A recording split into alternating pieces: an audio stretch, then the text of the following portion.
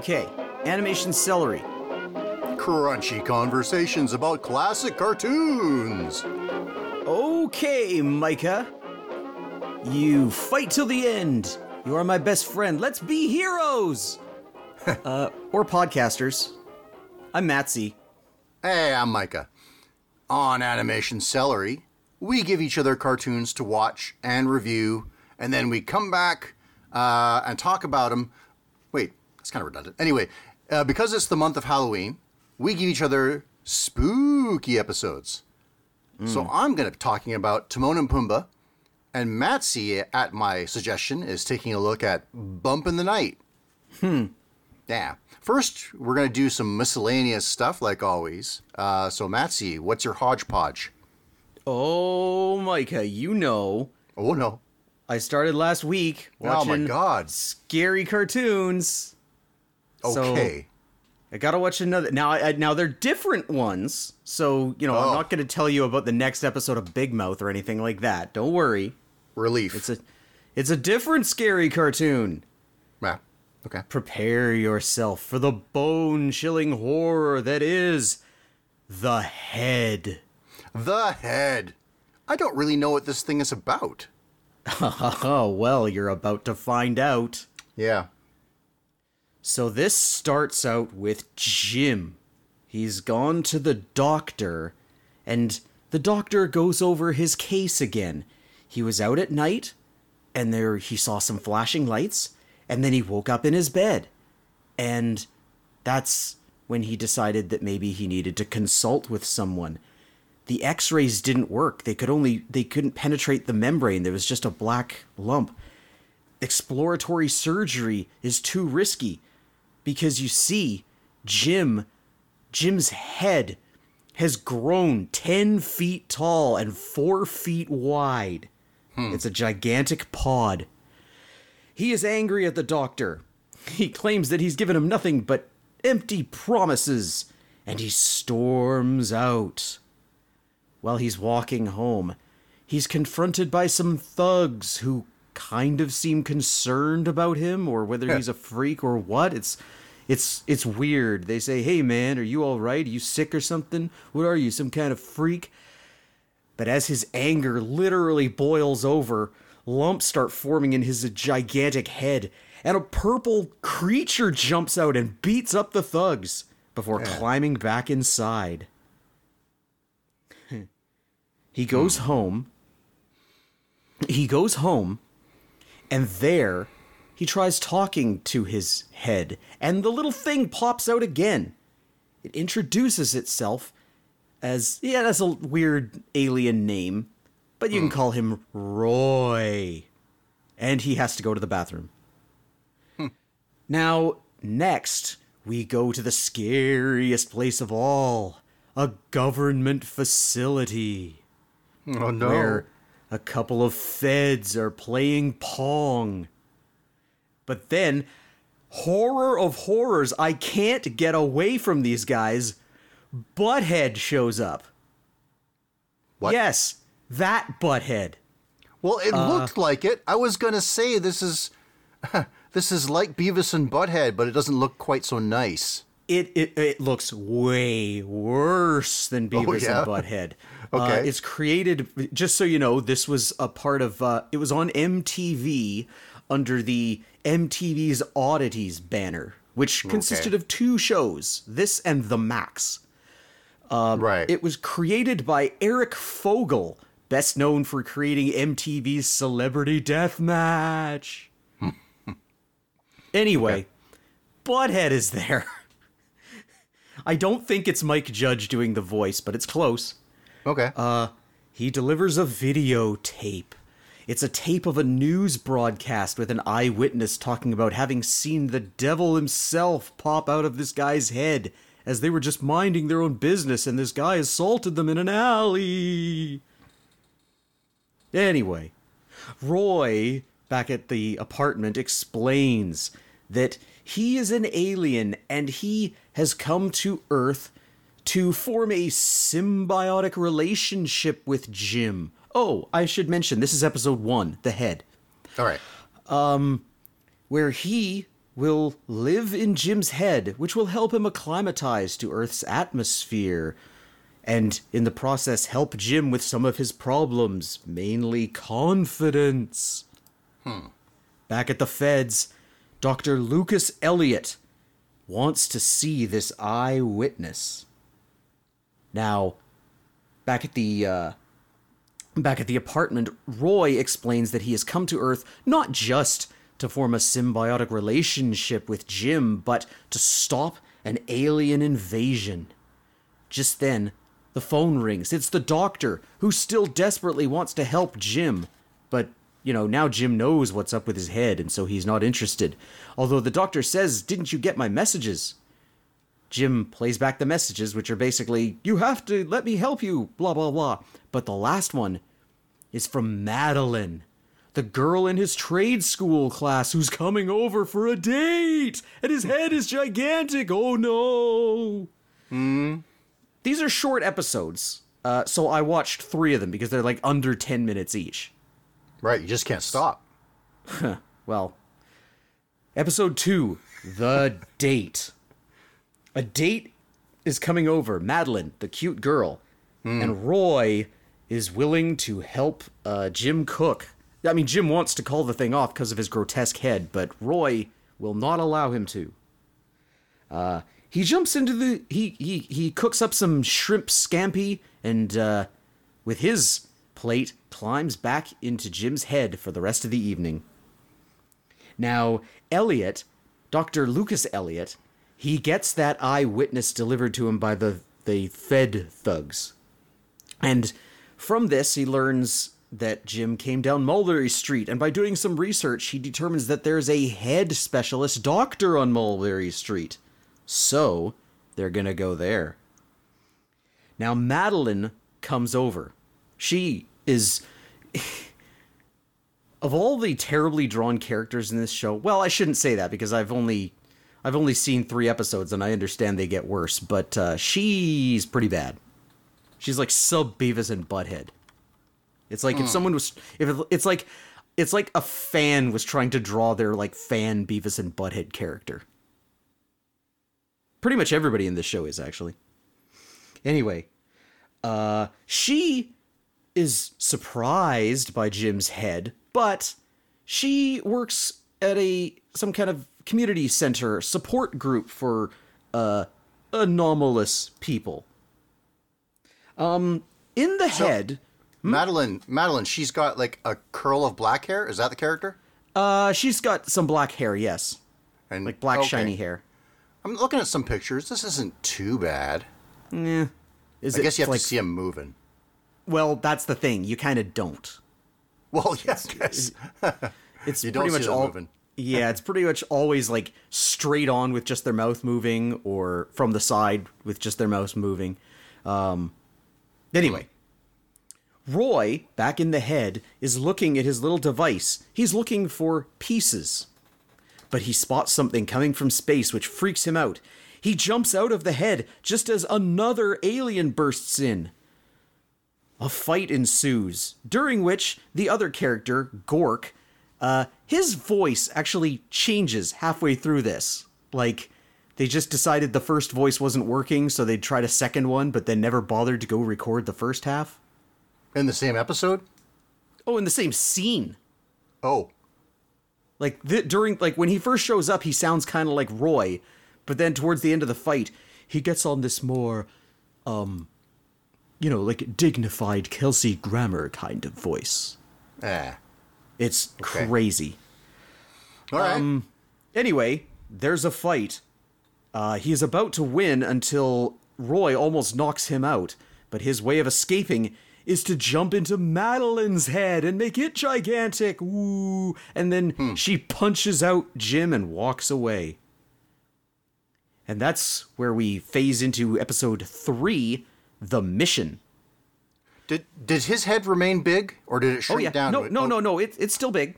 It's permanent damage, I guess. Permanent alterations. It's a permanent pod for Roy to live in. So Madeline, from this point forward, has also got a big head.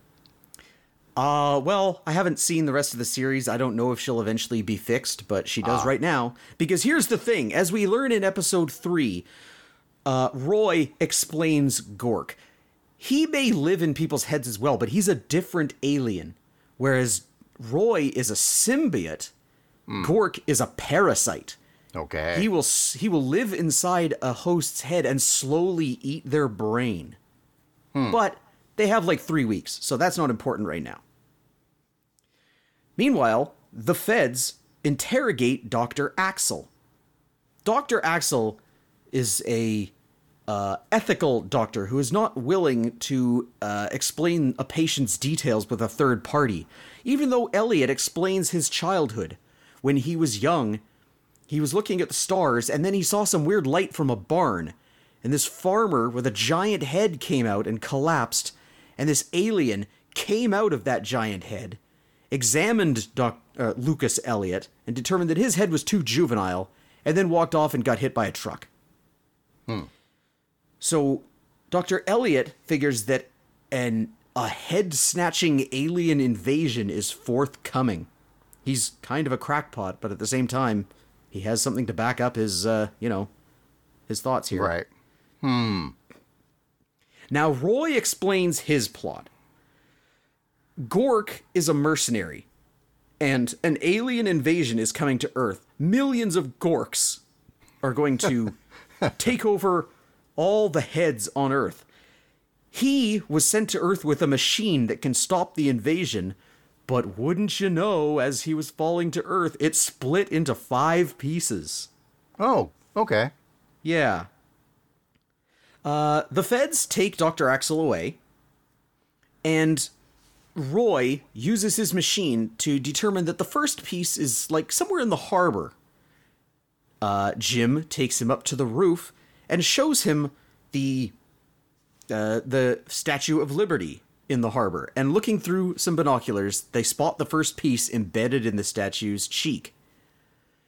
Roy tries some telepathy. Apparently, their minds will eventually link as they spent more time together, but it's not quite there yet. They need a boat. Roy can get to the statue by himself, but they're going to need a boat to transport the piece back. So off he goes, disguised with a pair of sunglasses, whereas Jim is thinking about that support group for other anomalous people. So he goes off. Roy, I keep getting these guys mixed up. Their names are so bland. Roy takes a bus and then a ferry to the Statue of Liberty. But the funny joke here is the tour guide talking about how the statue is a symbol of how the diversity of peoples in America make it so great. And when Roy takes off his sunglasses to shed a tear, the tour guide goes, "Hey, it's an alien. Let's kill it." Ha! Okay. And that's where episode 3 ends, and that's where I stopped for now. You know, if you didn't know what this show looks like, it sounds kind of interesting. Like, I like a show with, like, a mission where you're recovering parts of something. You know, like Dragon Balls. Yeah, that's pretty Yes, cool. yeah. I like that. But It, I know the show is ugly as hell. Oh, it's so ugly, and the voice acting is pretty bad. Okay. As far as I can tell, there's only one voice actor in this show who continued to have a career in voice acting. Okay. In his debut role, and I'm not sure what character, he might be various voices, John DiMaggio. Oh, wow. John DiMaggio is in this. It's his first ever voice acting role. I bet he's Roy or Gork. Roy has kind of a high-pitched voice like this. He might be Gork. Now that you mention it, he might be Gork. Yeah. Yeah, the voice acting is really bad. It's like sub-early Beavis and Butthead ugly. Yeah. But I guess story... I guess it was MTV's identity, right? They wanted to be like a Yeah. Sick and Mike's Twisted festival kind of Sick look. and Mike's Twisted, yeah. Sick and Mike, Spike and Mike's Sick and Twisted, yes. Yeah. Yeah, they I want to have don't- that yeah. kind of aesthetic. Yeah, I mean, it's 1994 MTV cartoons. Right. I remember the Max actually looking pretty good, and I'd like to watch all of that. Well, it's not animated very much, so they, no, but it's I remember it being fairly comic accurate.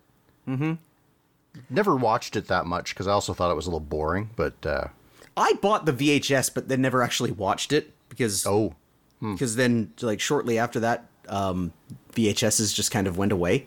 So Yeah. I do have the Max on VHS somewhere in this house. do they? Excuse me. Do they ever show the inside of the head? Oh yeah, Okay, so there's a layer in there, right? so it's like this big pink cavern. He's sitting on top of Jim's brain. So I guess the skull has also expanded. And he has these like kind of binocular things that connect to the eyes so he can see what Jim is seeing. Like an upside down periscope, I guess. I suppose something like that, yeah. Yeah. So yeah, it might have an okay story, but boy, it's kind of hard to listen to and pretty ugly. Ooh. Not as scary as Big Mouth. I thought it was going to be a lot worse than it was. It's only scary to look at. Once you're like thinking about the plot, it's like, oh, actually, this is kind of okay. Boy, that's a harsh indictment of Big Mouth. I don't even know if I'd go that far. But then again, I only have memories of the head and just, yeah. Well, the Big Mouth is that kind of humor, you know, like it's cleaner looking. Yeah. Although the character designs are like the head is like trying to look like decently drawn human people. It's just they don't have the talent to back it up. Whereas Right. Big Mouth has a style that is like it's done. They've realized their vision perfectly, and their Yeah, I vision is gotcha. ugly. Yeah. So that was my horrors. Stay tuned next week for more. Okay, what do you got? Okay. I guess I only have one small horror thing. Oh, Okay, don't think about this too much. So you have a shovel and a corpse and you're in a graveyard. What do you do with a dead body? I mean the first instinct is bury it, but I mean that seems disrespectful because you need like a casket and headstone and stuff. Okay, all right, but okay. So the key was in your answer there. Burying it. Yeah. So this is a linguistic thing. People know the Angry Video Game Nerd, right? And he's got a series called you know what's bullshit, right? Oh, I said a bad word. I'll bleep it. You know that series? It's No, just a I don't. complaint. I don't watch much of the Angry Video Game Nerd because it's, you know, like that. Let me review this old video game. Here's all the reasons it's terrible. Like that is so played out in 2022. Well, I guess he's the one of the original players that played it Yeah. out. But Yeah. anyway, one of his other series, you know, it's BS. That's actually what has to be titled on YouTube now, I guess, okay. so it doesn't get demonetized. Anyway, Okay. it's him complaining about something else, right? Okay. Like about pennies or about too much cream cheese on bagels. You know, No such thing well, in his of either example, of those actually in Canada. in his example, there's a lot. Actually, I can't remember if this is from You Know It's BS, but I think it is. I think Okay. it is. So he complains about the word bury, Okay. right? He says bury, All right. bury. And so his point is, like, why do people say bury? Look at the way it's spelled, right? I think he has a point. Now, sometimes for his style and linguistic things like this, I think he's based somewhere around Chicago, Illinois, anyway. I think. All right. And I made an assumption like, well, maybe that's an Illinois thing, saying bury. But then other YouTuber Sasha from Casually Comics, she's Canada based. I got Ontario, maybe, I don't know where she is. Maybe she's Canadian at any rate, and she regularly says bury. So it's got me wondering, and I think I'm in that camp now. It makes sense to me to disambiguate it from bury the person. There's probably a noun, a regular noun for bury as well. Like the little small sweet fruits. Well, yes, those, yeah. Yeah, bury makes a lot of sense to me. It does. You know what? I will consult with my sister and get back to you next week on this issue. And I guess it would be a burial. Burial. I've heard people say bury. And it, Yeah. it kind of, as someone who grew up saying bury, it annoys me. Like, you're saying it wrong. But No, but yeah, there's already can sweet fruits and stuff. Yeah. I can see the argument. Yeah. Well, that's it. I'm kidding. So I started at your recommendation ages ago, watching She-Ra and the Princesses of Power. Yay! Yeah, we're doing this thing right now where we're trying to catch up. We're still suffering from the effects of the cursed Return of the King episode. So our turnaround is pretty short. Anyway, I was thinking, what am I going to watch? Oh, yeah, we'll have some common ground to talk about here. So yeah, I just started it. I'd already seen a handful of episodes before, but nothing organized, right? Just one here and there. Okay. Anyway, so yeah, okay. First thing that strikes me about this is probably the best thing in the show is the backgrounds. All right. They're good. They hold up to the original, which I think was the best thing about the original She-Ra as well. That they're creative and they have some character to them. I would say these backgrounds... Yeah, they literally have some character to them. His name is Lookie. Yes, right. Well, you know what? I wasn't looking in these ones. I wonder if he's hidden in each episode. I guess by now people know if he's there or not. But no, Madame Raz actually comments on it at some point. Yes, I did hear that comment, but I wondered, like, oh man, should I have been paying better attention this whole time? Has Lookie been around? Anyway, yeah. Well, I'll get to that for my point about the backgrounds here, but they, so they do this thing where the stuff in the far back don't have visible line work, but then in the middle ground, it's kind of like Jean-Jérôme Mébius, that style where it's the sort of intricate line work, and I like it. Really good. Yeah. I'll say that I find the character designs kind of troublesome, and I would say I'm not the only one. And I'm not talking about people that are like, there aren't enough boobs in the show. Although conspicuously there aren't, right? Like, I guess Entrapta's pretty bosomy at her robust B cups. Anyway, she can't. I think I think these characters are mostly fairly young. I looked it up. Adora's 17. Okay. So anyway, so about these character designs, my initial reaction back when this came out was that I was bothered a little bit because I found them to be unambitious. Okay. Now as I look at them, I kind of find what I think is that the character designer had a lot of blind spots. Like they didn't understand things that they were doing, and as a result, they kind of hung the animators out to dry. Now, animators could make mistakes on their own, right? But I think, for example,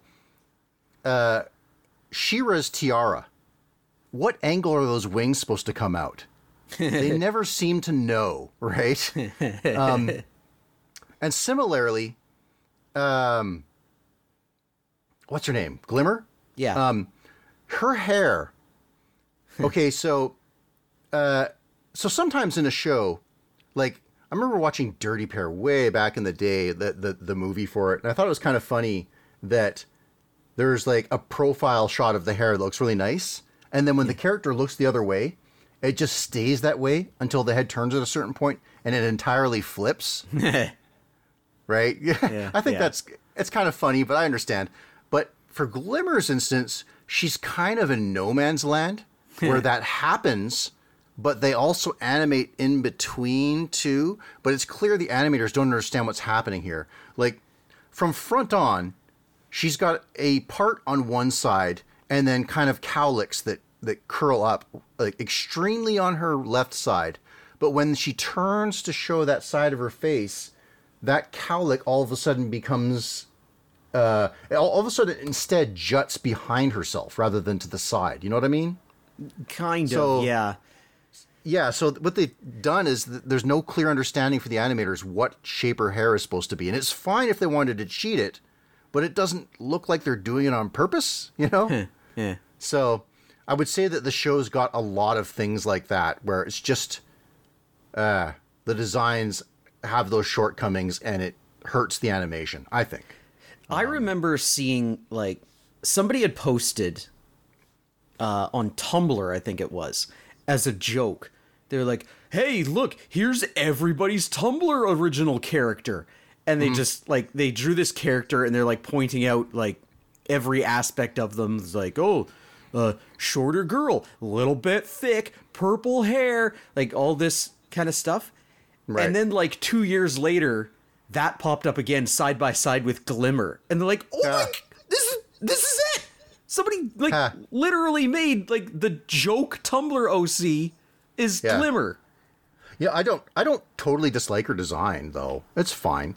I know that there's a big stink about this show from people that are offended by the lack of boobies and you know, that they have a chunky character. Yeah. And that homosexuals exist and so on, you know, whatever. My theory, I actually have a theory that every humanoid, or at least human, or whatever they are, on Etheria is bisexual. Oh, okay. Because like, it makes sense for, you know, like, Bo is smitten by Seahawk, kind of. Glimmer is like everybody's smitten by everybody. Everybody dates everybody. There's lesbian relationships all over the place. Hey, guess what? Secondary character with two dads. So I just kind of went, you know what? The only way this makes sense is if everybody is bi. Well, you know, I guess it's an a-religious paradise. Sure. Thinking about character designs. Yeah. What do you think of Shadow Weaver? Because I think she's awesome. I much prefer the old Shadow Weaver's design. I think character-wise, they definitely give her more, though. Oh, yeah. No, okay. How far are you in this, by the way? I don't know, like 8 episodes, maybe? What has happened? We haven't met, what's her name? Is it Frosta? Okay. We haven't met her yet. Oh, boy. We have gone to, what's it called? We have met Castaspella in her Cloud Kingdom. Right, okay. And you mentioned it in Trapta. Yes, we've done that. That's after, is it? Is it before or after? I don't remember the exact order. But yes, I've seen Entrapta's episode, her first one. Yeah. Her kingdom is called Drill. Funny. It's Dryll, I think. It's pronounced Drill. Oh, just Canadian things. Well, that's no. That's not entirely true. They got Kids in the Hall and yeah, HBO. They do. Yeah. Just old person things. How about? Yeah. Okay, so for Shadow Weaver's design, okay, so overall, I'm lukewarm on it, but it has one of those things I was talking about. Her mask has a straight edge on the sides, which causes all kinds of problems for animating her. There's like no flexibility, and everything looks weird when you see her from the side. Anyway, yeah. You know what, the show actually, because of that, it really reminds me of Teen Titans. Because I find that the designs on Teen Titans have these problems too. I mean, the shows are more than their designs, but it's certainly not a big plus for me. Yeah, I know. Like I've said before that somebody mentioned every character having a raccoon mask over the bridge of their nose, and then when I went back and looked at She-Ra, I was like, oh man, that's all I can see now. That doesn't bug me. Actually, some designs are better than others. Actually, the beginning, we get to see She-Ra start her day. Yeah. In the fright zone. Yeah. So she's like brushing her teeth and everything. I wanted to see her use a bump it to make her hairstyle. You know, the bump it, that little thing you put, you curl your hair up top for the bouffant. Yeah. But that hairstyle works perfectly. The animators understand that all the time. Yeah. I think her design is good. I think her clothing is good. But the thing I don't understand is, in the beginning, the problem is that she's in a Horde Trooper's non-armored outfit. Right. And so they have to disguise her. And, you know, afterwards people realize that she's not. But at the same time, why didn't she get a different outfit? Why does she keep wearing that red vest and, you know, that white shirt with the Horde bat on it? You know, it's comfortable, I guess. I guess, yeah. Maybe they don't trust her enough to give her different clothes. So, yeah, I like her fine. She-Ra, I'm a little iffy on her design. Some things I like. One thing I realized, though, is that they seem really quickly to have shrunk her down. Yeah. In the beginning, she's a giant. Yeah. And the funny thing is, even as recently as the last episode I watched, they referred to her being 8 feet tall. I was going to say, yeah, who is that? Mermista says that, I think. Or it's in that episode anyway. And like but when she stands next to Glimmer, like how tall is Glimmer supposed to be? I thought she was like 5'2" maybe. Yeah. And that just makes She-Ra look like she's 6'5" or something like that. So anyway. I like, she basically has, well, I would say she basically has the same power set, but she seems to have a broader power set even. Well, she's also still learning her powers. Like, she figures out more stuff as the series goes on, as she gets trained by Light Hope. Right. I especially like seeing her do brutish things, you know, like cutting a tank's cannon in half and that kind of thing. Yeah. Although, where does she put the sword? The sword has no scabbard. Sometimes they take pains to show what she does with it, but she does the thing that drives all sword owners crazy, where she sticks it into the ground. Every sword owner hates that in movies. Just jab that thing into the earth. Anyway, so yeah, for the designs, I would say I like her. Shadow Weaver's okay. Glimmer's okay. I like Mermista, actually. And you can tell that not only I like her, but the creators especially like Entrapta. Entrapta's great. I've described Entrapta as she's a chaotic neutral character played by a D&D player who doesn't understand what chaotic neutral means. Well, you know what? People play chaotic neutral without any nuance. They're just like, I'm crazy. Yeah. But I think she is chaotic because her allegiances switch, right? So I think that, that she doesn't have any, or at least at the start, doesn't have particular ideas about what's good and evil, I think. Well, yeah, it was weird, like, when I went back and looked up, like, I found it kind of a spoiler. I was like, Entrapta is she a character in the original? And then I looked it up, and she was part of the Horde. And I was like, oh, man, is that a spoiler? Shoot. You know who's got the garbage design? Perfuma. Oh, I hate her design. Just terrible. You know who's got a good design, though? Scorpia. Love her. Oh, Scorpia. Love her character, love her design. Trust me. By the end of this series, Scorpia will be your favorite character. I guarantee you that. Okay. Well, I like her already. Oh, she's so good. And you know, it's so I was talking about how Shadow Weaver gets an expanded role, which, like, in Filmation, I'm pretty sure that she's just there because they wanted somebody wizardy on the bad guy's side. Yeah. But she's cool there. But what they've done. So she's a little mysterious in the Filmation stuff, a little bit. But what they've done is they've given her an expanded role here and allowed Hordak to be mysterious, which I think is a real good decision. I think Hordak's design here is pretty good too, actually. Yeah. I mean, you know. Well, obviously things get explained over the course of 5 seasons, but okay. But Filmation Hordak is terrible. Yeah. Talk about an unthreatening villain. Seeing him shape change into a rocket with his face on it and take off. Yeah. And the basic premise of the show is good, but there are episodes where they attack Horde Prime and he retreats from there. Shouldn't that be the end? Like, why did they leave? Why don't they dismantle the place? Yeah. Anyway. Oh, you mean Fright Zone? No, not Horde Prime. The Fright Zone, yes. Yeah. By the way, talking about good backgrounds, the original Fright Zone is so good. I love that. Yeah. Anyway, so so Perfuma might be my least favorite character design. Okay. But I like to my least favorite character. Uh-oh. I hate Bo. Oh my goodness, is he annoying? Okay, so he could be better because. And he might get a little better. They've set him up to be kind of like Green Arrow, and that he's got all these trick arrows. Theoretically, Theoretically, he doesn't fire very many of them very often. Yeah. But his design I semi dislike. It's not great, but it's not the worst.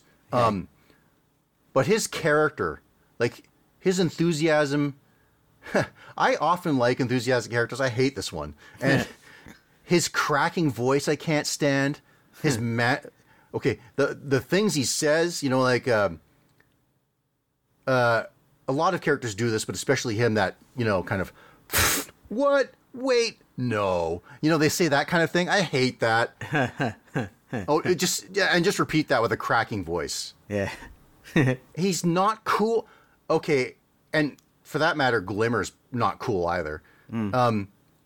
These two characters in particular act like they're in Totally Spies. And actually, this is a problem I had early on.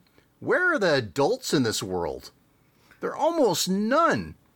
It's almost all these hyperactive goons, you know, like Glimmer and Bo. Yeah. Like, no wonder Angela... Is it Angela? Her mother? Angela. Yeah. No wonder she doesn't trust her. Yeah. Anyway, so yeah, there's some hurdles to this show, getting over Bo in particular. Yeah, like, it got to the point where preemptively he'd come on screen and I would say, "Shut up!" before he even did anything. You know, one very prominent character that you haven't even mentioned yet is Catra. Okay. Do you have any opinion of Catra? So. Yeah. Her design is so. Yeah. Again, her hair you think that her hair has the flexibility but to be drawn at an angle, but I just kind of feel like it has no body or shape to it, you know? Mm-hmm. And also, there are too many people with... I wouldn't have guessed that Adora is 17, but okay, I'll buy it. But there's so many of these kind of spindly 17-year-old... or spindly adolescent bodies in the show. Yeah. Okay. The team that was training for the Horde there. Mm-hmm. What a bunch of goofs those are. Oh, you haven't seen the last of them. Well, I thought I had early on, but no, they came back. And you think they just get dismissed early on, like, oh, you've got no action features. You know, you don't have a backpack with a dragon head that spits or anything. Speaking of which, for the designs, I know I'm harping on the designs quite a lot of the show, but I was thinking about it, like, because Masters of the Universe gets remade so much. Yeah. And they seem to be embarrassed by their furry underwear, you know? Yeah. They're getting pants now all the time, and there's pants in this show. I was kind of thinking about contextually what Masters of the Universe and She-Ra were back in their day, that they were this special kind of tacky, you know, with those furry underwear, or for women, tons of bare, meaty thighs, or at least leggings. Yeah. And I was wondering, is this tacky, or even should it be? Should it be tacky in that way? And when I put it in that context, you know, people would grouse on Teela in Revelations having that hairdo that was shaved on one side. Mm-hmm. And I was thinking, you know what? That is sort of the tacky of our era. So maybe it is appropriate. And there's one character, a rare adult. I don't remember her name, but she's like a captain under Angela, who has... It looks like she has that anyway, that kind of hair. Can't remember off the top of my head. It might not be an action figure. Yes, no action features. Because I know that, like, some of the other, like, you see, like, the Alliance is broken. It's kind of like the only action figures that are still around. There's Glimmer, Bo, Adora, Angela, and then there's Natasa, and who's Natasa's wife? I don't know. I've only seen them sit at it. Ah, jeez. I've only seen them at the council and Bo not knowing what they did. They're very minor characters. Oh, she spins. Spinnerella, that's it. Natasa and Spinnerella. Yeah, they become more prominent. I mean, they're never major characters, but they become, like, actually doing things characters later. One of them, I believe, is voiced by the creator, Noelle Stevenson. Oh, okay. So maybe they were maybe it was like, oh, here's just a cameo. Noelle, you can do it just as a vanity thing. And they're like, actually, let's explore these characters more. By the way, Angella's design, trash. Okay. No good. Yeah. Okay, so I was thinking about the story of this She-Ra, and I sort of feel that it's too simplistic. You know, that Horde bad, Rebels good. And also, okay, so Adora takes her joyride and ends up learning how good Glimmer and Bo. I mean, it's a good vehicle. It's a good story vehicle that they have to face a danger together, right? Right. To get them together. But then she's in the village that gets attacked by the Horde, and she realizes, hey, this isn't a fort at all. These are just common people. Yeah. So I have a little problem with this in that, one, she would have come to this realization anyway, leading this expedition, whether she'd, gotten separated or not. Yeah. And two, that she has the sensibility and she was raised by Shadow Weaver. I don't think she would. I think, if anything, she would be kind of harsh, probably pretty bigoted. But then I was thinking bigger. We talk about this a lot. This Etheria is comprised of a bunch of principalities, it seems. Yeah. Now, the Horde fears and is battling the princesses. Yes. So, in a sense, the Horde, you could give them a very relatable motivation that they're just taking down the monarchies. Like, as they should.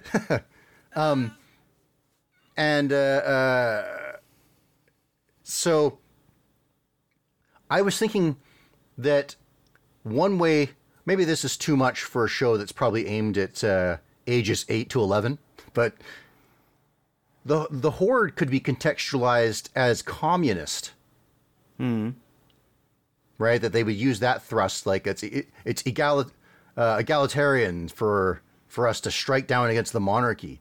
Plus, okay, so when Adora gets her own bedroom, she's unused to it, and it's gigantic, and it has a space, a luxurious bed and a waterfall and everything in it. Yeah. Kind of backs the idea that these guys are bourgeois, especially when you see the villages and it's just a bunch of weirdos with horns, tending their farmers markets and stuff.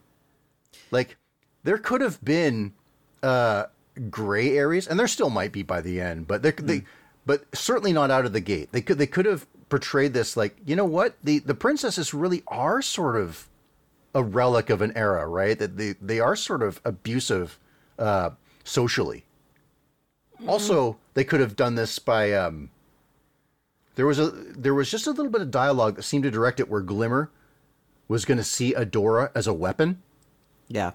And that would have been a nice, interesting part of conflict. But it's not really there. It's just kind of simplistic, Horde bad, Kind of. Maybe the Horde's, maybe it changes. The Horde's motivation is explained. Like, I've mentioned that Horde Prime, there is a Horde Prime in this. Yeah. And I'm pretty sure you haven't experienced that yet. Like, I'm not sure they would have even mentioned Horde Prime at this point.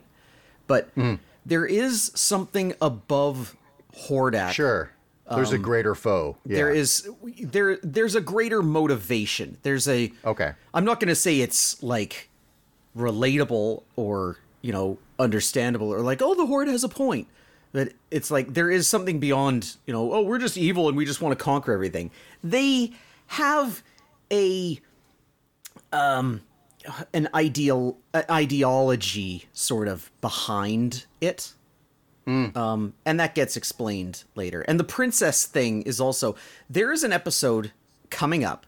I don't think you're there yet because you said you haven't seen Frosta. And this is the episode with Frosta in it. It's an episode called Princess Prom. And that is my next one. Yeah. Oh, for my money, that is the best episode in the entire series. And I think a lot of people have that same money on that episode. It's really good. You get to learn a little bit more about Scorpia. The stakes become a little bit more apparent. It's a really good episode. I won't say too much. I think it's like the second to last episode of the season. But yeah. Well, you know what? We're running super long. Oh my gosh. She-Ra. Yeah. Okay. Yeah. So I have other hot takes. I guess they'll wait for next week. I'll watch the Prom and more episodes. But so we had a lot of fun. Let's have a little bit less fun now. I would say. Yeah. All right. Okay. Here we go. Let's get through this. Bump in the Night, also known as Jim Cummings doing Jim Cummings things. So this is a stop motion, in fact, claymation series from 1994. It was produced by a company, I don't know, Danger Productions and Greengrass Productions.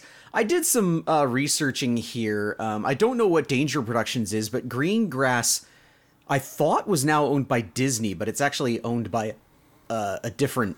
Because, like, if you click on Greengrass Productions on Wikipedia, it just, it forwards to a list of production companies owned by ABC, which is to say Disney. But apparently it is currently owned by a Canadian company called Wild Brain. So for what that's worth. But anyway, the point of this thing is that it's a little monster that lives under the bed, Mr. Bumpy. And it's kind of a Toy Story-ish thing, but with monsters, which I guess now that I'm saying that out loud is Monsters, Inc., but not that. It's like if the monsters weren't trying to gain fuel, if they were just Toy Story. So you got Mr. Bumpy, you got Molly Coddle, who is a doll made of various doll parts, much like Courtney Love. And... Whoa! Well, they have a song called Doll Parts. Yeah. Anyway, okay, yeah, you're right. That's not a dig at Courtney Love. But it could be. They have a song called Doll Parts. Okay. And also there's Squishy, who is Rob Paulsen, who's a blue monster that lives in the toilet. Yeah. I will say, to get the voice acting out of the way, this is just Jim Cummings doing Jim Cummings. But All right. Rob Paulsen is recognizable, but he's actually putting on a different voice. Like, it's Rob Paulsen, but definitely, unlike Jim Cummings, he has the ability to do different voices. You know what's really distracting? What? The opening theme, that bump, bump, bump in the night where the pretty dolls are singing it? Yeah. That it's so distracting that one of them is Rob Paulsen. Anyway, that's... Okay, there's the voice acting hot take, but let's get to the point of this thing. It's 2 parts per episode. Actually 3, but I'll get to that third in a second. Or not. Where's my notes? All right. Part 1 is called Baby Jail, which is a funny title. Sure is. Yeah. And it's Mr. Bumpy laughing at Molly Coddle as she's trying to feed these babies. I guess they're like toy babies. They must be. Yeah. There's a bottle next to them at one point. There's a bottle. Yeah, they have, you can see their feet and they have like a little like hole where the plastic molding is stopped. So I'm guessing Yeah. these are like one big toy baby and a bunch of little toy babies. She's feeding them. They're spitting it out, including into Bumpy's face. He's... Woo. He thinks he'd kind of enjoy being a baby, because you get to just kind of do nothing. Which is what he does anyway. But anyway, Molly and Squishy are going to go wash the diapers. I don't know. I guess baby's got to do what... Anyway. Doll dookies. Yeah, I suppose. Doll farts. Anyway, Bumpy's kind of pressed into action to get the baby formula, which he does. A bottle that says baby formula on the side. He thinks it's pretty easy, like taking candy from a baby. This is Jim Cummings doing his cool guy voice. Ooh. I think, in retrospect, I think this might be the cartoon that turned me on Jim Cummings back in the day.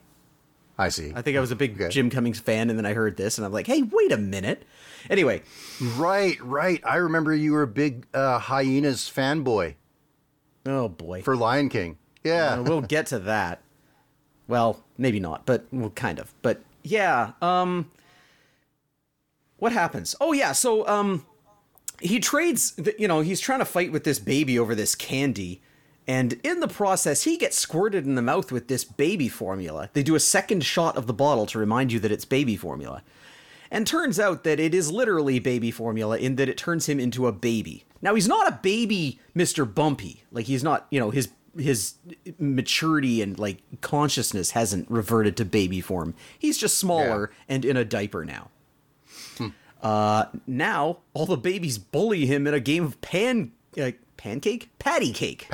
Because there's one big baby, Big Mike, who's the big man on block because he's got a tooth and is voiced by Brad Garrett. So the main man. So he's like half Hulk Hogan. Yes. They tickle him until he drools, which is not a reaction to tickling I've ever seen, but okay. But eventually, they make a truce so that they can escape the baby jail. Mr. Bumpy figures out a good idea, which is to shoot all the diapers tied together into a rope. Yeah. They shoot it up on top of the crib and escape, but then Squishy and Molly show up and catch them all. There's a scene where they're about to catch Bumpy, and I guess they don't realize that it's Bumpy. Even right, Molly can only see sizes, I guess. Yeah. She's about to get him with her big butterfly net, but then Big Mike jumps in the way and takes the hit for him. But then when it's his turn again, Bumpy stops and allows himself to get caught. Because he, I guess, has a good sense of morality here, and he saw that Mike took the net that was meant for him, and so he's not going to let that sacrifice stand. But now the worst part comes, the burping, which is when Molly picks up Bumpy and pats him on the back until he burps, which transforms him back into Bumpy size. And now they recognize that it's Bumpy, and he has more of an understanding of what babies are like, and they're not all bad. Okay. You know what? What? All the cartoons we're looking at today have some really stupid quotes in them. Yeah? When Bumpy throws that rope to get out of the pen. Oh, gosh. Yeah. He quotes an arbitrary Martin Luther King Jr., free at last, as he climbs up it. Well, I noticed that too. I'm like... But they couldn't do the whole thing. Because the next part of it's free at last, thank God Almighty, I'm free at last. But they can't do that. So he has to do free at last. Okay, yeah. So, like, they quote it, but they even do it wrong. But, yeah, whatever. Whatever. Well, is that legitimately funny? I laughed legitimately anyway. I just thought it was dumb. I could see another thing that I noticed. Well, hang on. Let me get through this, and then I'll get into more technical stuff. Because now comes the real reason. The second half of these episodes seems to be the point of them. This is called Night of the Living Bread. Now, we get a live-action section here, because sometimes they have the little boy whose bedroom Bumpy lives in, and his little kid sister. The boy puts on a paper bag drawn like Frankenstein and tries to scare his sister, but she just tells him to get lost. That was pointless. Anyway, now Bumpy is doing something. He has something in the kitchen under a sheet, and he's got some electrodes tied to it, and Squishy is holding a kite outside so that it'll attract lightning, which is not how that experiment works, but whatever. Lightning strikes the thing, which Squishy assumes is giving it life, but no, it turns out it's just a sandwich. I guess he wanted it toasted? I don't know. Hardcore, yeah. It's a big sandwich. So big, in fact, that when Bumpy lifts it, the top slice of bread falls off and lands behind the microwave. Hey, they had a microwave they could have heated the sandwich up with. But microwaving isn't the same as toasting. Anyway, he eats the sandwich and they leave. And there's an ominous warning that radiation from the microwave can cause strange effects. And a narrator, hey, it's Jim Cummings doing almost the same voice, narrates that the bread basically comes to life. I don't know if it's because it's really old or because it's radioactive, maybe both. The microwave and the lightning? There's so much, I guess. Yeah, there's lots of reasons why this bread could come to life, I guess. Okay. But anyway, as they're walking around, Bumpy and Squishy, Squishy spots the bread behind him, which then eats him. Mr. Bump kind of whacks the thing a bunch to try to get it out, and then he gets a safe suspended on a line, which... A tiny safe. Yeah, I guess. Which the bread wants no part of. It spits Squishy back out and runs so that the safe hits Squishy. And then the bread ambushes them again and tries to eat Bumpy, but Bumpy tastes bad, so he gets spit out. The hilarious joke here being, Everybody knows white bread can't jump. Oh, yeah. Oh, yeah. Must have been whole wheat. okay, so now they gotta Ironically, pretty good at jumping in this cartoon, actually. Yeah. Okay, so now they gotta figure out a new plan. Their plan now is to, since this bread seems to like eating, they'll feed it enough bread that it'll explode. But then Bumpy just eats it all, so it backfires. The bread eats Squishy again, and they pretty much redo the entire thing with the safe. Mm-hmm. Now they got a new plan. Bumpy lures the bread up on top of the toaster so that Squishy can jump on the handle and put the bread in the toaster. They have a lighthearted conversation about which one of them is actually the hero. But then the narrator tells them to look behind them, which they do, and see that the toast is alive. Actually, there's an extended thing of, but they didn't look behind them, and it ate everyone, and it's kind of video game graphics. It sort of looks like Earthworm Jim. Yeah, I kind of like it, actually. Yeah, it's better. I mean, is it better than the claymation? Kinda. It's at least... No, well... I don't know. Maybe we have, 30 years to think about it, and it's more interesting that way, but I don't know. Anyway, Bumpy points out that they did look behind them, so none of this happens. Now they got another plan. They lure in the toast, Squishy grabs him, and Mr. Bumpy's gonna shoot peanut butter at him, which the toast for some reason is afraid of. I don't know why he didn't open. Maybe he's allergic to peanuts. Well, no, he knows the plan. I guess. He knows his major weakness. The bread eventually gets away, but stops when Mr. Bumpy says his name. Yeah. Hey, bread! And he stops and looks, and then Bumpy hits him with a splat of peanut butter, and he falls down onto the floor, peanut butter side first, because that's just science. Everybody knows that the bread always lands peanut butter side down. Mm-hmm. Yeah, and then they wonder what happened to the rest of the loaf. Oh, it turns out it's attacking the narrator. And we end with a string of other movies coming soon that are all bread-based puns of other movies. Now, my understanding is that these episodes of Bump in the Night usually have a third piece, which is a song. And karaoke. Karaoke thing. And looking at this episode list, I see that there's supposed to be a song sung by Squishy called Go Away and Don't Come Back. But that wasn't in the version that I watched. Me neither. Maybe it'll have to be our bonus thing. I'm wondering if maybe, this was taken... The version that is online in our CD streaming is taken from a DVD where licensed songs were taken away. Could be. Yeah. You know that always sticks in my mind? What? Is Squishy's reggae song. It goes, I'm in the porcelain. I'm in. Yeah. Okay, so let me see. I've already talked about the voice acting enough in this. Technical aspects. Boy, there are a lot of shots that really focus on their eyes so they don't have to animate their mouths properly. Or, I noticed that, Mr. Bumpy's eyes just in the center of the screen, and you can just kind of see his top lip wobbling around, and then it cuts to a shot of Molly, who has just picked up a bunch of diapers, so they're covering her mouth, and they don't have to animate that. There are...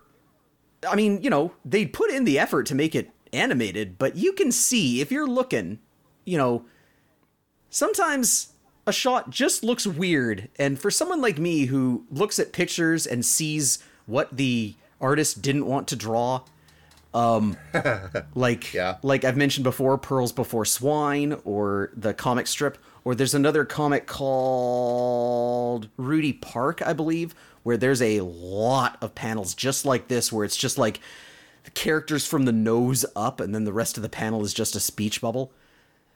the infamous Rob Liefeld feet that disappear boy. on the horizon. Oh boy. Yeah. Yeah. No, you can tell, like, and obviously, like, claymation is hard. It is time consuming, bet. and it's amazing that they made as many episodes of this as they did in the time they had to make it. So Right. I don't know that I can blame them too much, but I'm just saying, if you know what to look for, you can see the corners being cut. All right. Think about that Night Living Bread thing. I want to mention. You remember the movie Better Off Dead? Kinda? John Cusack is a skier, and his girlfriend leaves him. Anyway, there's a scene in that where he's working at a burger joint, and he falls asleep and has a dream that he animates the burger like Frankenstein. Oh boy. He strikes it with electricity, and it comes alive as a claymation burger. Yeah. So I'm wondering if there's some inspiration there. Not the same animator though for it, but yeah. Yeah, who knows? Anyway, extraneous bit. Back to this thing, the bump of the night. Yeah, on the whole, I think that I am not being very fair to this thing, because, like, this has everything about Jim Cummings' voice acting that I hate, and Okay. I think that it's making me be unfair to the show as a whole, because it's so much of it is Jim Cummings talking that it's hard. I mean, does it have charms of its own? I guess. Yeah, I like the way Bumpy looks. Yeah, I like Squishy a lot. That's the ironic Yeah. thing. I like Rob Paulsen's performance here. Like, this is really good Rob Paulsen, even though it is obviously Rob Paulsen. That's a shame. I thought I had a 1-2 punch on you with these two guys. I think the thing is, I recognize Rob Paulsen's voice, but he doesn't really have any mannerisms that annoy me, whereas Jim Cummings does. And Okay.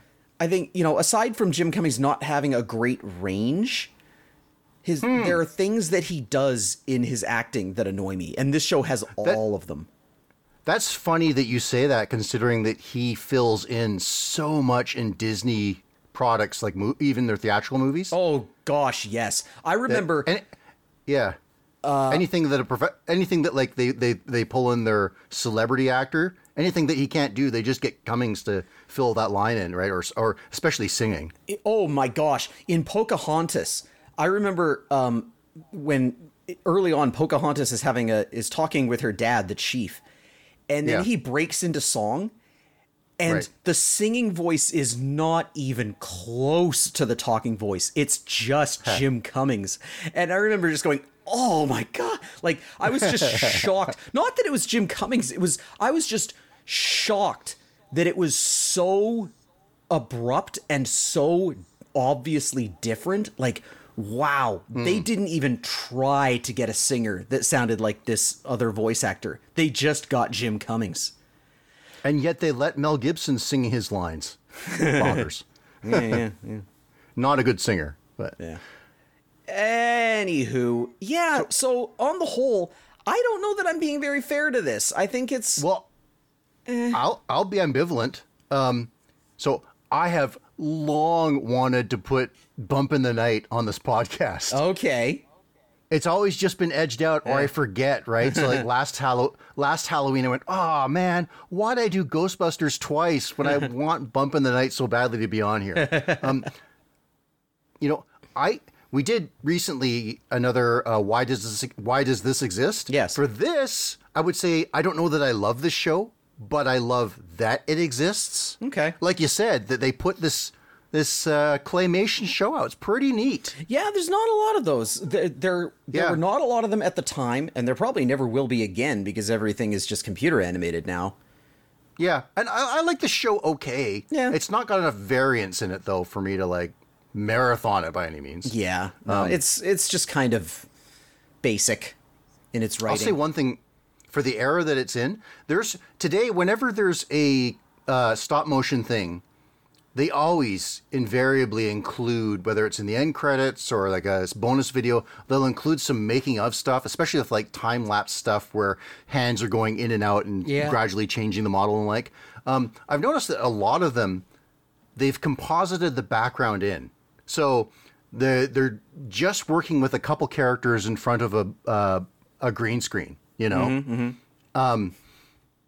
And back in this day, I bet they didn't. I bet they had all the sets and everything. Just the way in your mind you think these things are made, I bet this was made. Well, you'd have to, because you can do superimposing on either a green screen or a blue screen. And here you got one character who's green and one character who's blue. So Right. unless you get like a red screen, it's pretty impossible to do superimposing, especially with 1994 technology.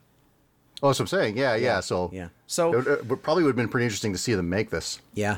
So yeah, good on the creators for putting the effort into to making something like this. There's a lot of love put into it. They cut some corners, but they did it.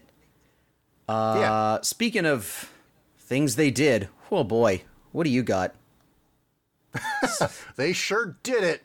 I got Timon and Pumbaa. You know, the meerkat and the warthog from The Lion King. Yeah.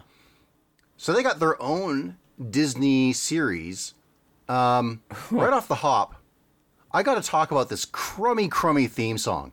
So naturally, there have been some great Disney television cartoon theme songs. Sure. You know, life is like a hurricane, and then like these two gumshoes. Great theme songs Gummy for their various bears. shows. Yeah, Bounce great. Here and there and everywhere. Don't you know? Yes. So naturally, they're going to allude to Hakuna Matata. How can they not? Right. But to do this the best way, they would have made an original song that had Hakuna Matata in it somewhere in the lyrics. Right? It would have a refrain that would be from that song, but it would have some new stuff. Yeah. And this actually has less lyrics than Hakuna Matata. And the part that always seemed really crap to me was, okay, so it's basically Hakuna Matata missing some lyrics, you know, Hakuna, and it ends with their Hakuna Matata, Timon and Pumbaa. Yeah. Just shove that in at the end. Yeah. This is what the show is, by the way. Yeah. There is when The Lion King was at its peak, they released obviously they released the soundtrack on CD and cassette, but they released a second one called Rhythm of the Pride Lands, which was music inspired by The Lion King. And I guess it also had some stuff that was from the cutting room floor. Like, oh boy. There's a song, I don't remember the name of it, but you can tell from the story that it's telling that it was the song that they originally had in the Hakuna Matata slot in the movie before they came up with the idea of Hakuna Matata. But there's also an extended alternate version of Hakuna Matata, because in the movie, Hakuna Matata, there's a bit that explains Pumbaa's backstory. Well, this version has Timon and Simba's backstory in additional verses. Right. There's an animatic for it, too, where they show the storyboards. Oh, okay. Yeah. So, yeah, I mean, I guess they have the prestige of this cartoon having a theme song written by Elton John. Right. They got that going for them. I mean, there's some more saxophone and stuff in this one. But written by. Not performed by. Right. Yeah. Yeah. You remember the Seinfeld where Elaine's problem is that somebody overheard her singing Hakuna Matata? No, but it sounds like something that they would do. Yeah. So I thought I was alone. That doesn't make it right. Anyway. Yeah. So let's get to this thing. So it's half episodes. The first one is Timonkio. It begins, Rafiki, the baboon shaman, is sleeping in a tree, but he is awoken by an argument between Timon and Pumbaa. He swats the dopes with a stick and asks why they're arguing. It turns out that the two were in a bug-catching contest. Oh my God. That's all they do in this. Well, not so much in the second episode, but my just remembering what I've seen of Timon and Pumbaa back in the day, like, it was like they took the main Too points, literal? They took the main points of what they did in the cartoon. They sang Hakuna Matata and said Hakuna Matata and ate bugs. And so that's kind of all they do. Everything is about eating bugs with them. I disagree, but it is here. Yeah. We'll get to that, I guess. Yeah, so they're in a bug catching contest, and Timon the meerkat won, and he won't stop gloating about it. Pumbaa, the warthog, bets that Timon couldn't go a day without bragging. So Timon gives the rather empty pledge that if he brags, his tail will grow. However, the shaman uses his actual magical powers to make that curse real. So Rafiki has actual powers, I guess. I guess. I mean, I know this is not canonical to the Lion King movies, but in there, I always assumed that Rafiki's powers were in a gray zone where he didn't really have magical powers. It was just kind of superstition, you know? Kinda, yeah. Actually, it made me also think, like, did the clouds really form Mufasa to talk to Simba? Oh, boy. And if they did, somebody that was, like, across the savannah saw the side of a big lion cloud talking to someone. Like, what the heck is going on over there? Anyway. Yeah. Okay, so it takes Timon no time at all to brag about his bug-catching prowess, and his tail actually grows. He notices when it snags on a tree root. Just then, Rafiki appears on his shoulder in the form of a cricket in spats, because, you know, this is a Pinocchio parody. Yeah, yeah. And he confirms that the curse is real.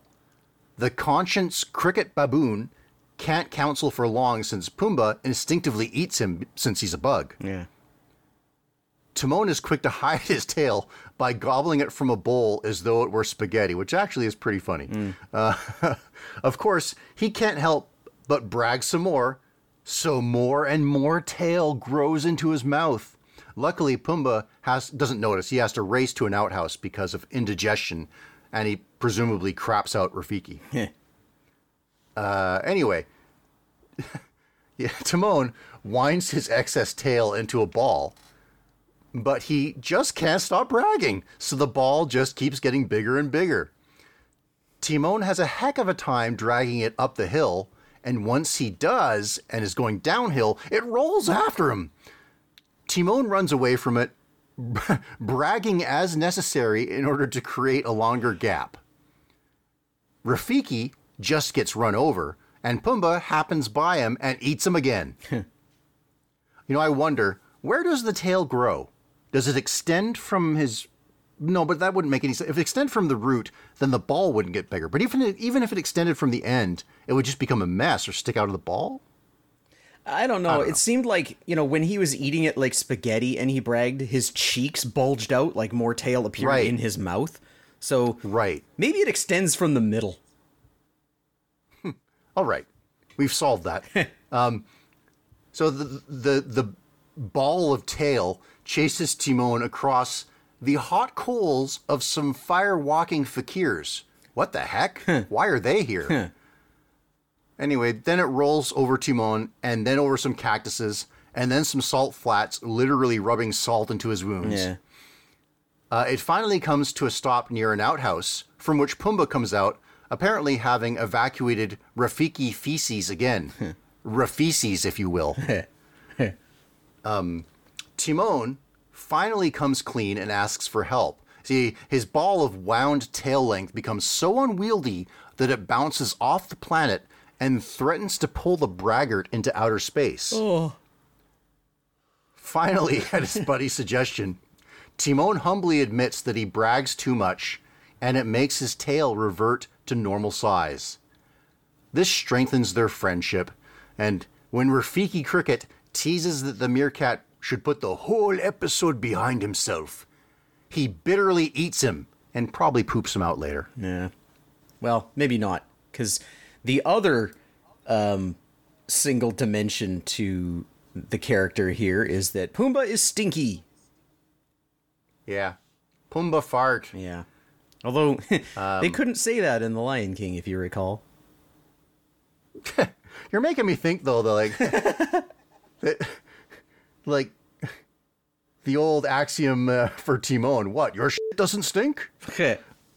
But anyway, so let's get to the second episode here. Oh, boy. This first one's pretty scary, though. It was like Junji Ito body horror.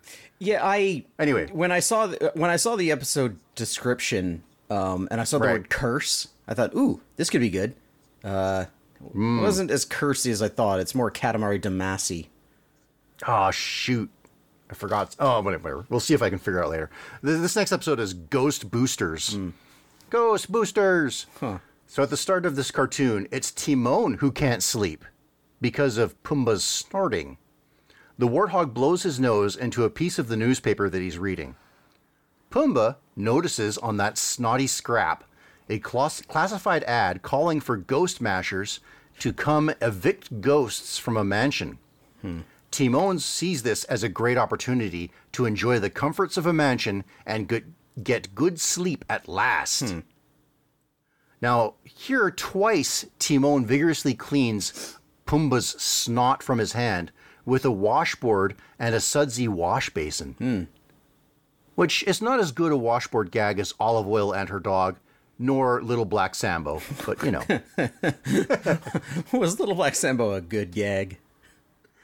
Yeah, I don't know. Well, this one didn't make me laugh, so, you know. Anyway, Timon doesn't believe in ghosts and further claims not to be afraid of nothing. There he goes bragging again. But Pumbaa identifies that he's afraid of big, flying, stinging insects as well as tentacled space aliens from the movies. Anyway, the two show up to the mansion of old man Frank Welker. Hey, it's been a hot minute since we've talked about him. Yeah. It's been long enough that I actually thought it was Maurice LaMarche at first. And it wasn't until I saw the voice credits that I kind of slapped my forehead and went, oh, obviously. Oh, no, I know a Welker anytime I hear him. I normally do. Like, I knew the voice. I just had the actor wrong. Because I was kind of I was like, can Maurice LaMarche do this voice? He's pretty flexible. But then I saw Frank Welker in the credits, and I was like, oh, right. Of course. So that scammer Timon is dressed as a Swami with a crystal ball. It took me a long time. He's got the crystal ball tucked into his sash. It took me a while to figure out what the heck that thing was. Yeah. So he begs that the man leave so that he can sleep. That is, exorcise the ghost. Yeah. Timon tucks into bed, but one of the pillows proves to be a big Frank Welker ghost. Oh, I've seen this before. I don't know how it... I don't like how it turns out. In Big Mouth, this went all the way wrong. Well, this kind of goes... Anyway, when Pumbaa parrots that Timon is not afraid of ghosts, he reminds him that he is afraid of big winged stinging insects, so the ghost shape changes into such a thing in order to terrorize him. Anyway, then it disappears, and the two wander through the mansion to find that ghost. Earlier, Timon sold his pal Warthog as a sort of ghost psychologist. And Pumbaa is now committed to the idea that the ghost just needs a little understanding. Anyway, the goofy porker supplies the spirit with Timon's other phobia, so it takes form of the tentacled alien to hurt him some more. Well, that's the last straw. Timon prepares an actual exorcism, despite Pumbaa's plea to communicate with the poltergeist instead. The ritual doesn't go as planned, and it rather sucks the ghost into the meerkat's nostril, resulting in possession. So after he gets thrown around the room, Timon expels the ghost by blowing it out his nose. And as a callback to earlier, the ghost cleans his snotty self against a washboard. A try at a second spell seems to work at banishing the ghost. So, later, when the old man returns, he reveals that he was the ghost all along. It turns out that the want ad was a sham just to lure victims in order for the ghost that he might confirm his scariness to himself. And as a result, the ghost feels better, empowered. And by the way, the reason the spell didn't work was because it lacked fresh dragon pimples. Yeah. Anyway, the cartoon ends with all three of them tucking into bed together, Timon unlikely to get any sleep next to a scary, scary ghost. You know, with Frank Welker doing the voice here and the animation being kind of crap, this really felt like Hanna-Barbera or Ruby Spears. Oh boy, this is... Disney made an animated series out of The Little Mermaid. and they made an Yep. animated series out of Aladdin. The Lion Right. King, I think to this day, is the most successful cell animated movie they've ever done. Well, I mean, you can look, adjust for inflation, maybe like Snow White, but as far as like grossing and like pop culture phenomenon and everything, like The Lion King is still like the commercial pinnacle of Disney. And for cell animation, at least, there's Frozen, but it is amazing to me that this is the animated series that their most successful animated feature got until 2016 when they made The Lion Guard. It's astounding. I don't really hate these characters, which might be a surprise. Maybe I had some goodwill because Lion King is a pretty enjoyable movie. Yeah. And, for comparison, I hate the gargoyles from Hunchback. Oh. I hate most of these kinds of characters. But these guys are okay. It's funny, you said that this cartoon has, they like bugs, but all kinds of weird crap happens in Timon and Pumbaa. Oh, yeah. I mean, I don't know when The Lion King is supposed to take place, but I do know they're probably not supposed to be next to a lot of the things they are in this cartoon. They're certainly probably not in walking distance of a mansion. Yeah. And all kinds of nonsense happens in this cartoon. Did you know that Don Carnage is in one of the episodes? Now that you say that out loud, I think I might vaguely remember that. Because, anything goes. Because the point of, it changed. This show lasted 3 seasons, which amazes me.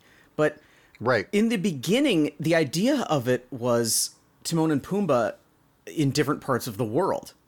And every episode's title was a pun on the part of the world they were in. Usually a country in Africa. But I think there's an episode called I Think I Canada, and oh my God! I was going to get to that about how crap the episode titles are for most of these. Yeah. They're really so annoying. bad. They're really annoying. These two by comparison are pretty good. Yeah. What do you have anything? Because we've talked about, the animation is pretty crap. It's it's that second-rate Disney afternoon. After the first season of Rescue Rangers. Well, yeah. Okay, so you remember when we did the random episodes of Rescue Rangers, and that early episode, the Cattery's not included? Yep. That's the one. Yeah. It's animated by Tokyo Movie Shinsha, right? Okay, so a lot of things are good about that episode, but man, it looks so good, right? Yeah, it does. It's shockingly good. And they did that. Almost all of Gummy Bears is TMS, and the front run of DuckTales is, and same with Rescue Rangers, but then it starts to diminish, right? Where there's not quite as many Tailspins and not quite as many Darkwing Ducks. Yeah. And I think it finishes with Bonkers and Gargoyles that they use TMS. And so at this point, Aladdin had already been out. Funny that Aladdin actually is exactly the sort of series they should make about Aladdin. But it's just, I don't be too harsh, because it's not all of them are ugly, but there's no promise of them being good either. No. Especially if you're watching them on TV where you're playing rerun roulette, right? Where you're like, oh, is this going to be a great looking episode? The answer is going to be no for Timon and Pumbaa. Yeah. Right? Yeah. So that was probably part of it. I was wondering, did I just grow out of cartoons? No way. No. I was watching Sailor Moon 3 times a day back at this time. So no, it's pretty second-rate animation. I personally don't like the alternate voice they have for Timon, because I think Nathan Lane was Timon in some of the early episodes of this series, but then they got a different actor. And half of the first season. This actor does not do a good Timon. And Ernie Sabella, who is the legitimate voice of Pumbaa, is back in this. If you haven't watched The Lion King, and I don't know who hasn't, Ernie Sabella might be best known as the naked guy on the bus in an episode of Seinfeld that Jerry was having a conversation about baseball with. It all comes back to Seinfeld. It does. It all comes back to Seinfeld. But I started to find even the Pumbaa character tiresome. Like, Yeah, I like that he's good-natured Yeah. and emotionally intelligent. he's like he's the one who seems dumb at first blush, but he's the one who actually knows what's going on. Whereas Timon is the, like, the overconfident guy who thinks he's in control, but then everything gets away from him. Yeah. Right. Yeah, he drives the stories for sure. Yeah. Yeah. Yeah. It's, you know what? Robert Guillaume is also back as Rafiki. Yeah, for he is. voices. So that's good. I didn't have the problem with the voices. I thought the voices were fine. I just didn't like Timon's voice. Yeah. And Pumbaa, it's Pumbaa's voice. It's the canonical correct Pumbaa's voice, so you can't complain about it. But I found the character getting a little tiresome after a while.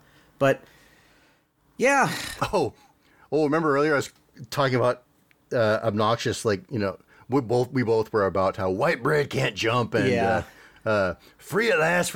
This cartoon is full of that crap too. Like, they like me. They really like me. Oh, yeah. And what else is there? Oh, he sings the "We Are the Champions" lyrics. Oh, and yeah, he does just that all too. kinds of Yeah. stupid garbage in this cartoon. yeah, this is Yeah, it's not good. This is like fantastically, for someone who is invested in the Lion King, like I said, that was, to this day, is still the highest grossing animated feature that Disney ever put out. There's a lot of people who saw and really liked the Lion King. And this is absolutely not what you want from a cartoon based on the Lion King. What would you want? Something like the Lion Guard. Like some more like Okay. adventure around, I guess. Simba and myth. Yes. More places like the Elephant Graveyard and that kind of thing. I Yeah. guess. Not just like, Timon and Pumbaa riding a bus through New York City or whatever. Like, no, Right. We don't want that. They're in a mansion being swamis, talking English to humans, and like sleeping in a bed or Right. like it just not this. Okay. Fair enough. You want the yeah. Aladdin cartoon. You said the Aladdin cartoon was what the Aladdin cartoon should have been. It's also, Right. to some extent, what the Lion King cartoon should have been. I get what you're saying. Yeah. Anyway, maybe at this point we should just quit while we're ahead. Just everything. Oh, What? I have just one more fun thing. Okay. I was talking about how those crap episode titles. Yes. Okay, so here's some crap. Yes. Luck be a meerkat. Okay. So sumo me. Yuck. Now museum. Now you don't. Is this Bob's Burgers? Right. Okay, but we're gonna crest upward here a little bit. So, your favorite slams of New Jersey from Real Ghostbusters. One episode title is "Escape from Newark," All right. and here's one where I can't believe that they got away with this. There's an episode called "Circus Jerks." I saw that too. Whoa. Yeah. That was shocking. Whoa. Yeah. So, you know what? I guess it breaks even. Some of these are pretty good. All right. All right. So, yeah. Okay. We got to move on. Yeah, okay. Scary. Let's continue being scary. Right. And it's time for us to do shorts again. So scary shorts, I guess. So I got 2 for you, and I just need to refresh myself on the first one's name because I have forgotten it. That does not bode well. Oh yeah, okay, I got it. Okay. Here it is. Episode number 1. Well, short number 1. It's called Minnie the Moocher. Oh, okay. Yeah, it's a Betty Boop.